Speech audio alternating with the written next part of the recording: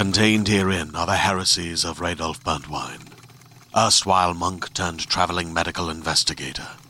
Join me as I uncover the blasphemous truth of a plague-ridden world, that ours is not a loving God, and we are not its favored children. The heresies of Radolf Burntwine, coming January 2nd, wherever podcasts are available.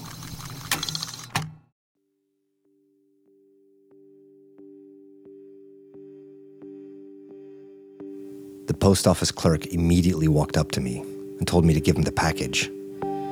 "We don't want to keep the gardener waiting," he said, and gave me a thick white envelope with a red stain on it. There was $8,000 in there. "Spend this as you see fit," the clerk said. First, I just stood on the sidewalk with the envelope in my hands.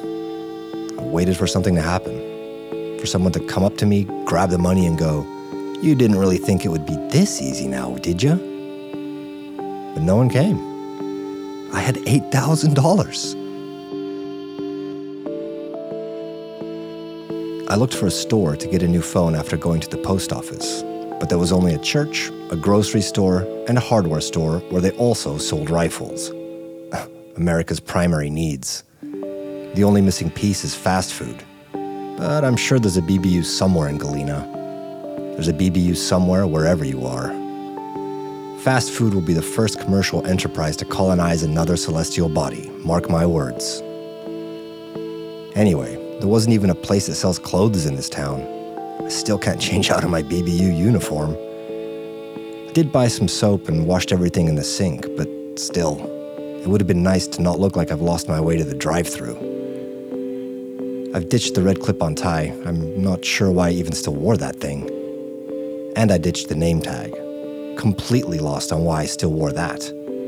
I don't need people to know my name. I guess I don't even need the name itself anymore.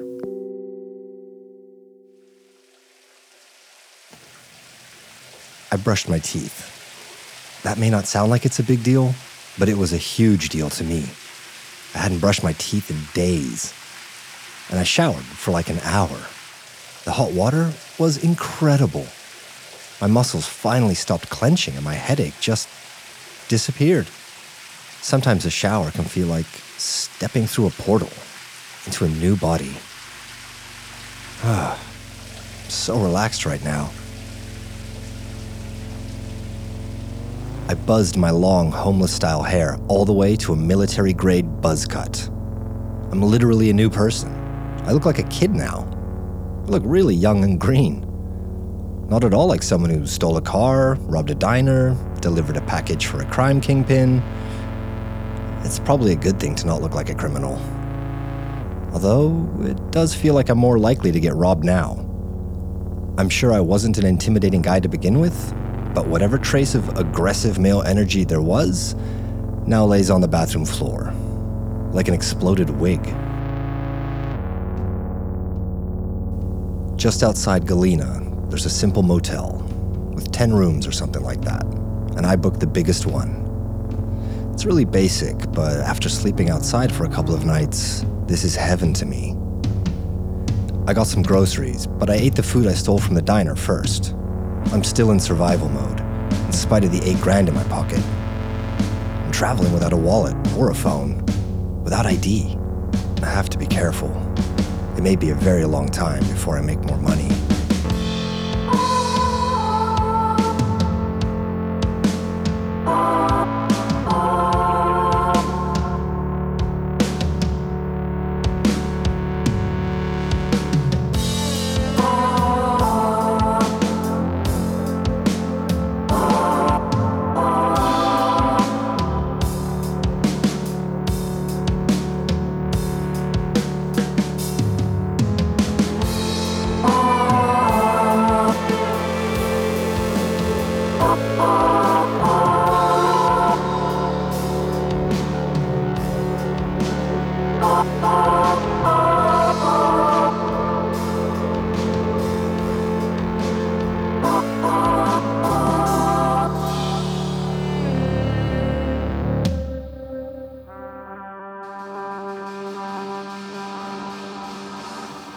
I could have stayed in my room. I could have just accepted the fact that my soda was lukewarm. Yesterday, I didn't even have anything to drink. And now I insist on my Coke to be ice cold. So I get up, put on my pants that are still wet from washing them, and walk onto the small parking lot to get to the ice machine. I should have stayed in the room.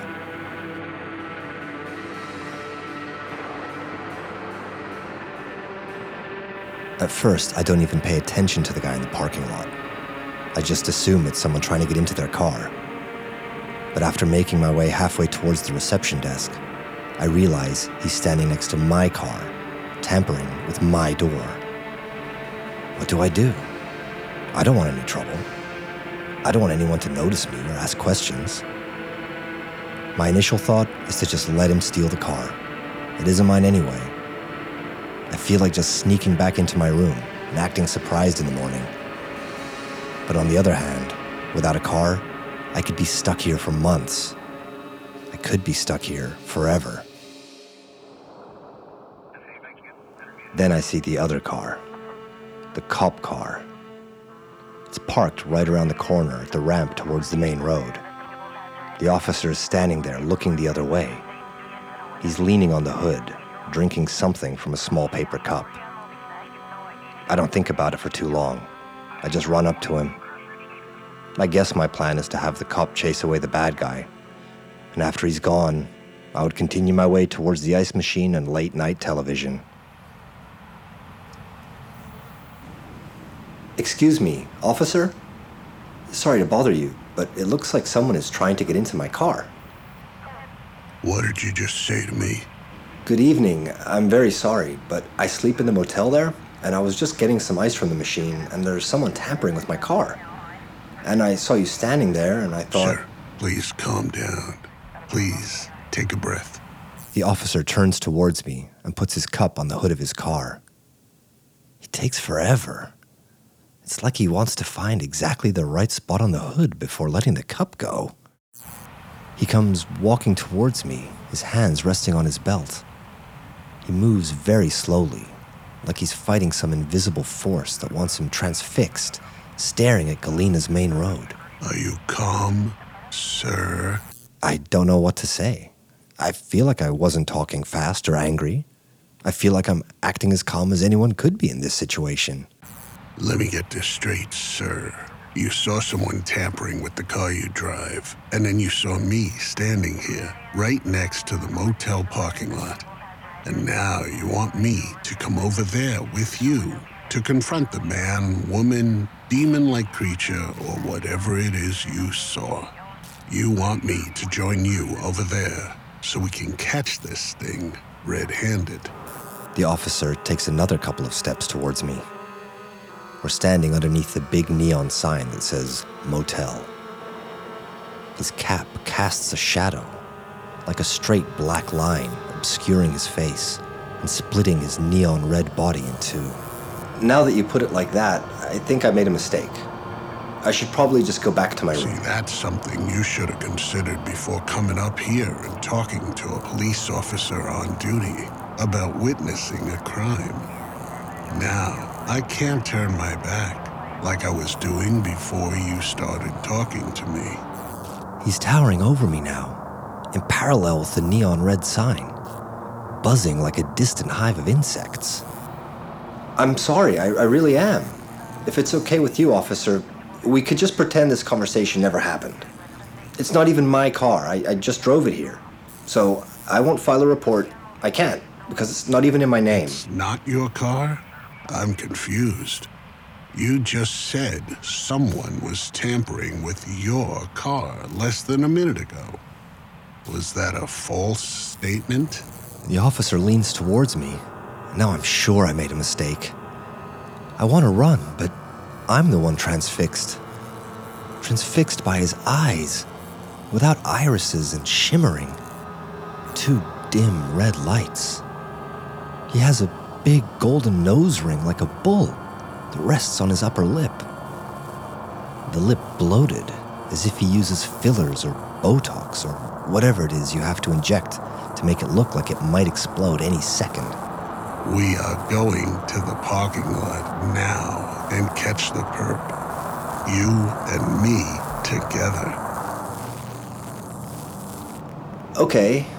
Thank you, officer. The officer puts his hand on my neck like I'm his insubordinate son. His hand is cold, and I start shivering. It's like his touch activates my nerves.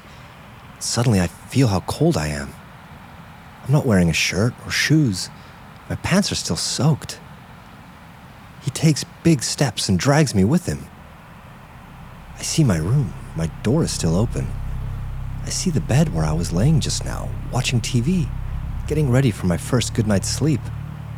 It seems ages ago. Something that happened in another universe, to another version of me. We walk up to the car and I can see there's still someone in there. The officer takes out a flashlight and whispers in my ear. Is that your car? I nod. Well, let's catch the perp, shall we? He illuminates the parking lot, and my heart sinks. The doors are open and someone is leaning into the car. This person seems to be ripping open the seats for some reason. The officer points his light into the town car, and out comes another cop. That's bad news. The second cop is a lot smaller, but as he turns his face towards the light, his eyes reflect a red glow in the same dim way as his colleague, like the eyes of a cat or a snake. The officer holding my neck asks his partner what he found. The other one grabs a couple of paper bags and shows them to us. He says there's a lot of heroin hidden in the seats. I'm such a moron. I wasn't smuggling an empty box. Of course I wasn't. This wasn't a test. Of course it wasn't a test. I was a drug mule like the gardener said I was. The box was just a way to let these guys know the drugs had arrived. Why would some drug lord just give me a brand new car? What was I thinking?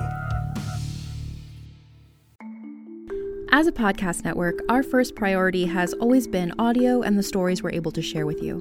But we also sell merch, and organizing that was made both possible and easy with Shopify.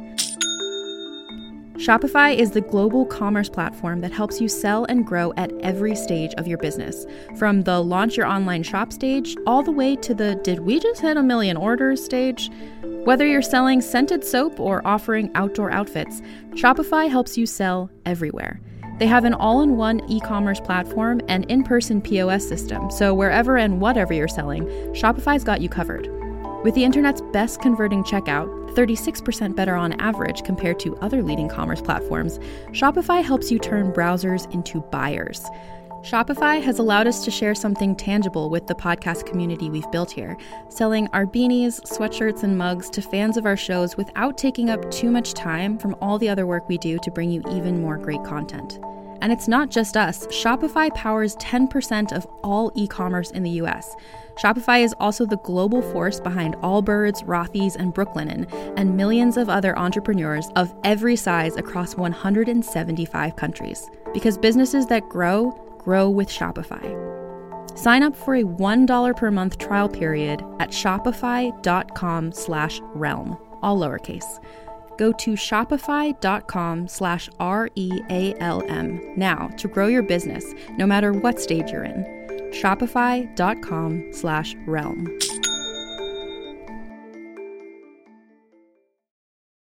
Hey there, this is Justin Bartha. I made a funny new podcast, King of the Egg Cream. It has the greatest cast in the history of podcasts with actors like Louis Black. I'm torn by my feelings for two women. Bobby Cannavale. You can eat it, or if someone hits you, you can put it on your cut. Melanie Linsky. I wonder what these marvelous things are that look just like boiled chicken feet. Jason Ritter. I can break things and pick locks and kill people. Michael Stuhlbarg. The whole point is to inspire people that they should make themselves better. Ari Grainer. No, don't whet its appetite. What are you, an idiot? Me, Justin Bartha. That's not just any egg cream, that's a Lemke's special. And all narrated by the hilarious Richard Kind. This is the story of Harry Dalowitz and how he rose from nothing to become New York's King of the Egg Cream. So if you like funny true stories, come listen to King of the Egg Cream, available wherever you get your podcasts. Hi, sorry for interrupting the show. I'm Sleeper, and I'm trying to leave Corvat, as you've probably noticed by now. The only problem is that leaving Corvat is a one-man podcast operation that could use all the help it can get. That's why I was wondering if you're in possession of a bit of money, and if you would consider spending that to support my attempt to leave this place. If so, head to leavingcorvat.com, where you can download spin-off stories, buy cool merch, or join the Patreon, where you get a look behind the scenes. It would make a huge difference. Thanks so much. Now, back to the story.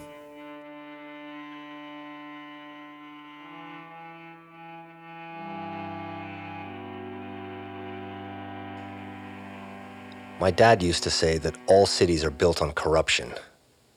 He told me never to go to one unless I was willing to be corrupted myself. I never got along with my parents, and I tried to see them as little as possible. It's not like they were mean or neglected me. It's hard to explain, but the older I got, the more angry and anxious I was being around them. But after Kim was gone for a couple of weeks, I had to talk to someone. I know I sound like an emo kid, but I couldn't bear holding it in. I felt like I would burst into whatever you burst into if your soul explodes. So I went over there for dinner one night. My mom asked if I had any idea where Kim went. She had heard from her friend's hairdresser that Kim stole her dad's car. In the middle of the night, she had disappeared with some money and the car, and no one knew where she went. From what my mom told me, it didn't sound like her dad worried about his daughter's well-being, or asked himself why she left. He was mostly just mad about the car and the money, about things. My parents didn't sound concerned for Kim or me either. They just wanted a story. I told them she never said where she wanted to go. She just wanted to test her luck and see the world. I left out the part where she said, together. I did remember one lunch. Kim and I were talking about robbing a bank. I mean, not literally wanting to rob one, but just thinking of a way to do it. And when we got to the final part of the plan, Kim said she would ditch the getaway car, buy a new one, and drive all the way to the city. She meant all the way to Naraka City. I asked her why. She said you could disappear there, start over completely. She loved the idea of disappearing into crowds, amongst people from all over the state, and seeing who you are when you come out the other side. I'm not sure what she meant exactly, but she clearly loved the idea of living in Naraka. She wasn't talking about robbing a bank anymore. So I told my parents that maybe that's where she was heading. They scoffed, and my dad said what he always says. She shouldn't go there, and neither should you. Cities are built on corruption, and no one who lives there gets away with being a good human being. I don't know if he's right, my dad, because he's never lived in a city. But I do have a feeling that Kim is going there. And I don't really care where I live anymore, so why not go where she's going?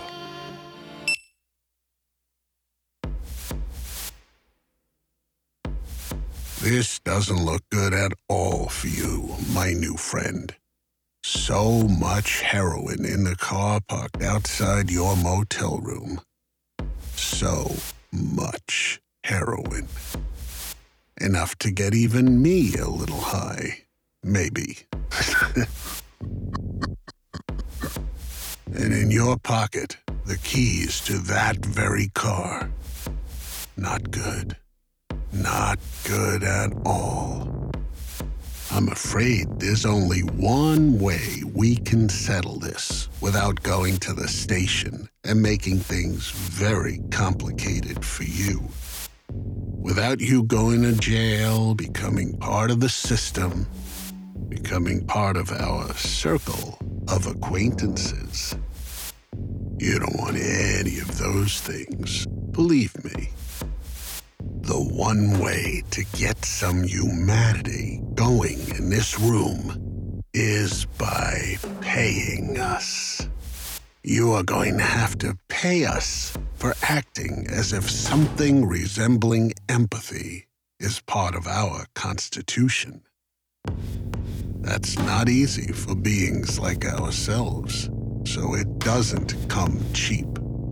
Because, believe me, my new dumb friend, our instinct is to rip you to pieces.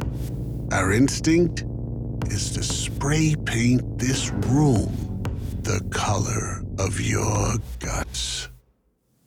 I'm sitting on the bed in my motel room, and the 2 demon officers are towering over me with their dim red eyes, like 4 neon signs from hell.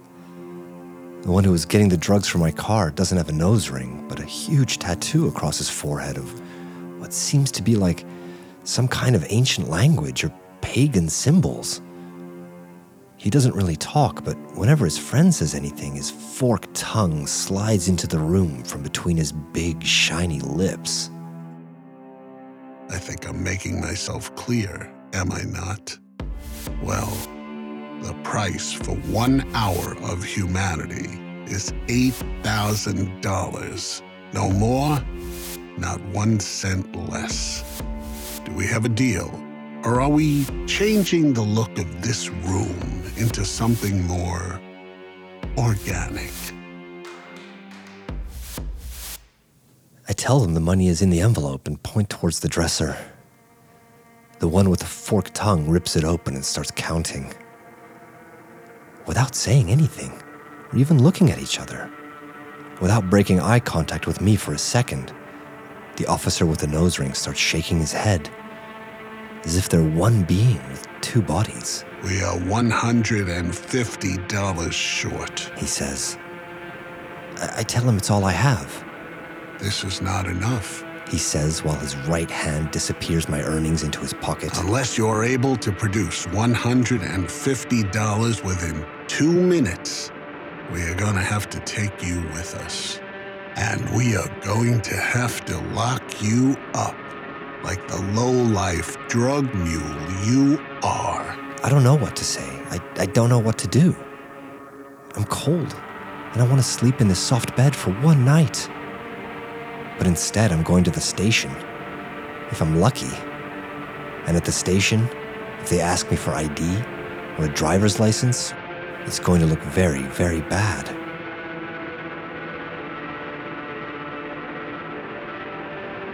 All right, let's go.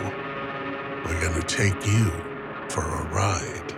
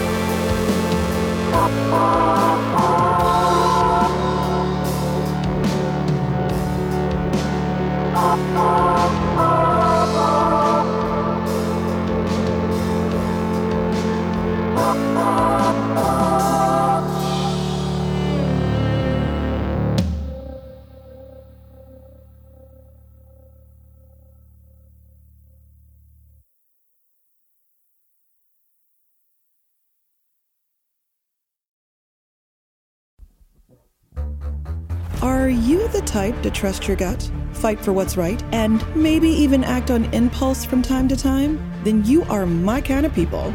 And as luck would have it, I've got just the show for you. I'm Faith McQuinn, the host of Epic, your new HQ for Realm's most exhilarating action and adventure stories. In Epic, you'll embark on your greatest adventure yet. Maybe it's crash landing on a desolate planet with only an AI embedded in your head to guide you.